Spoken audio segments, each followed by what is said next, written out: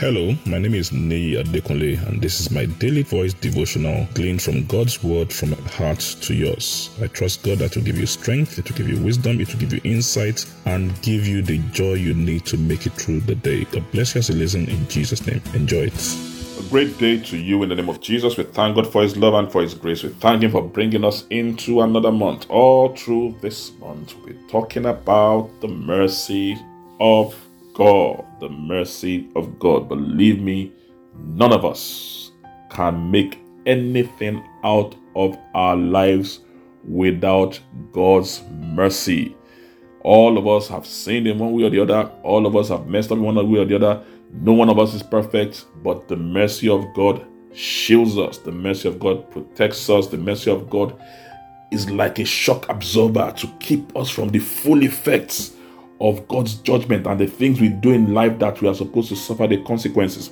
And it's interesting that the very first time the word mercy is mentioned in the Bible, particularly in the King James Version of the Bible, is with respect to somebody who had made a wrong decision, who had made a decision based on physical senses and the things he could see and hear and all that, and ended up being in the wrong place, but God still showed up for him. Now let's read again our Bible in the book of Genesis chapter 19 verse 16 to 19.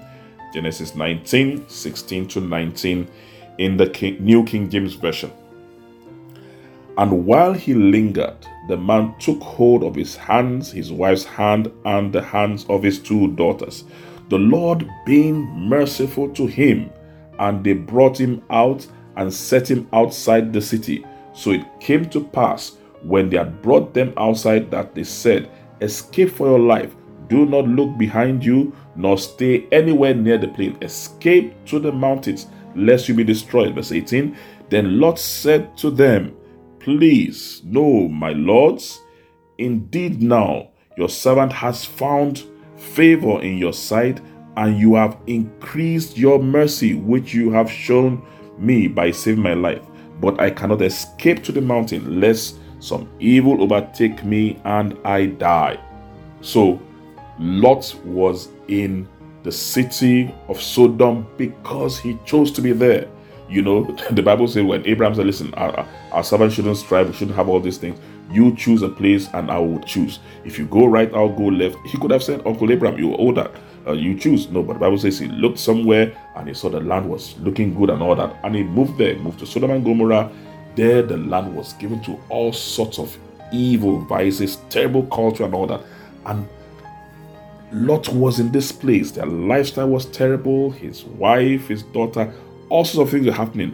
But in the midst of this, God still went in spite of his wrong decision. God still went in and took Lot and his family out.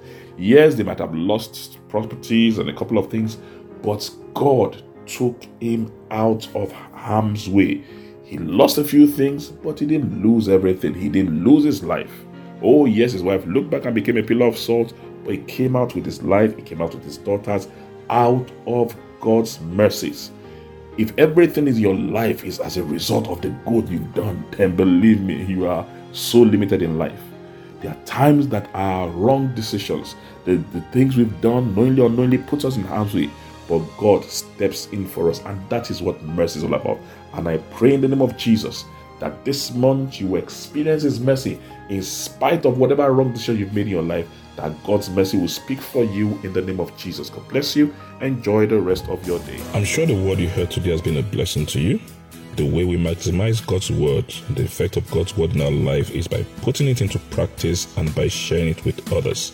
Please ensure you put this into practice and please share it with others. And I trust God that the full benefit of the word will be seen in your life in Jesus' name. Thank you very much and have a wonderful day.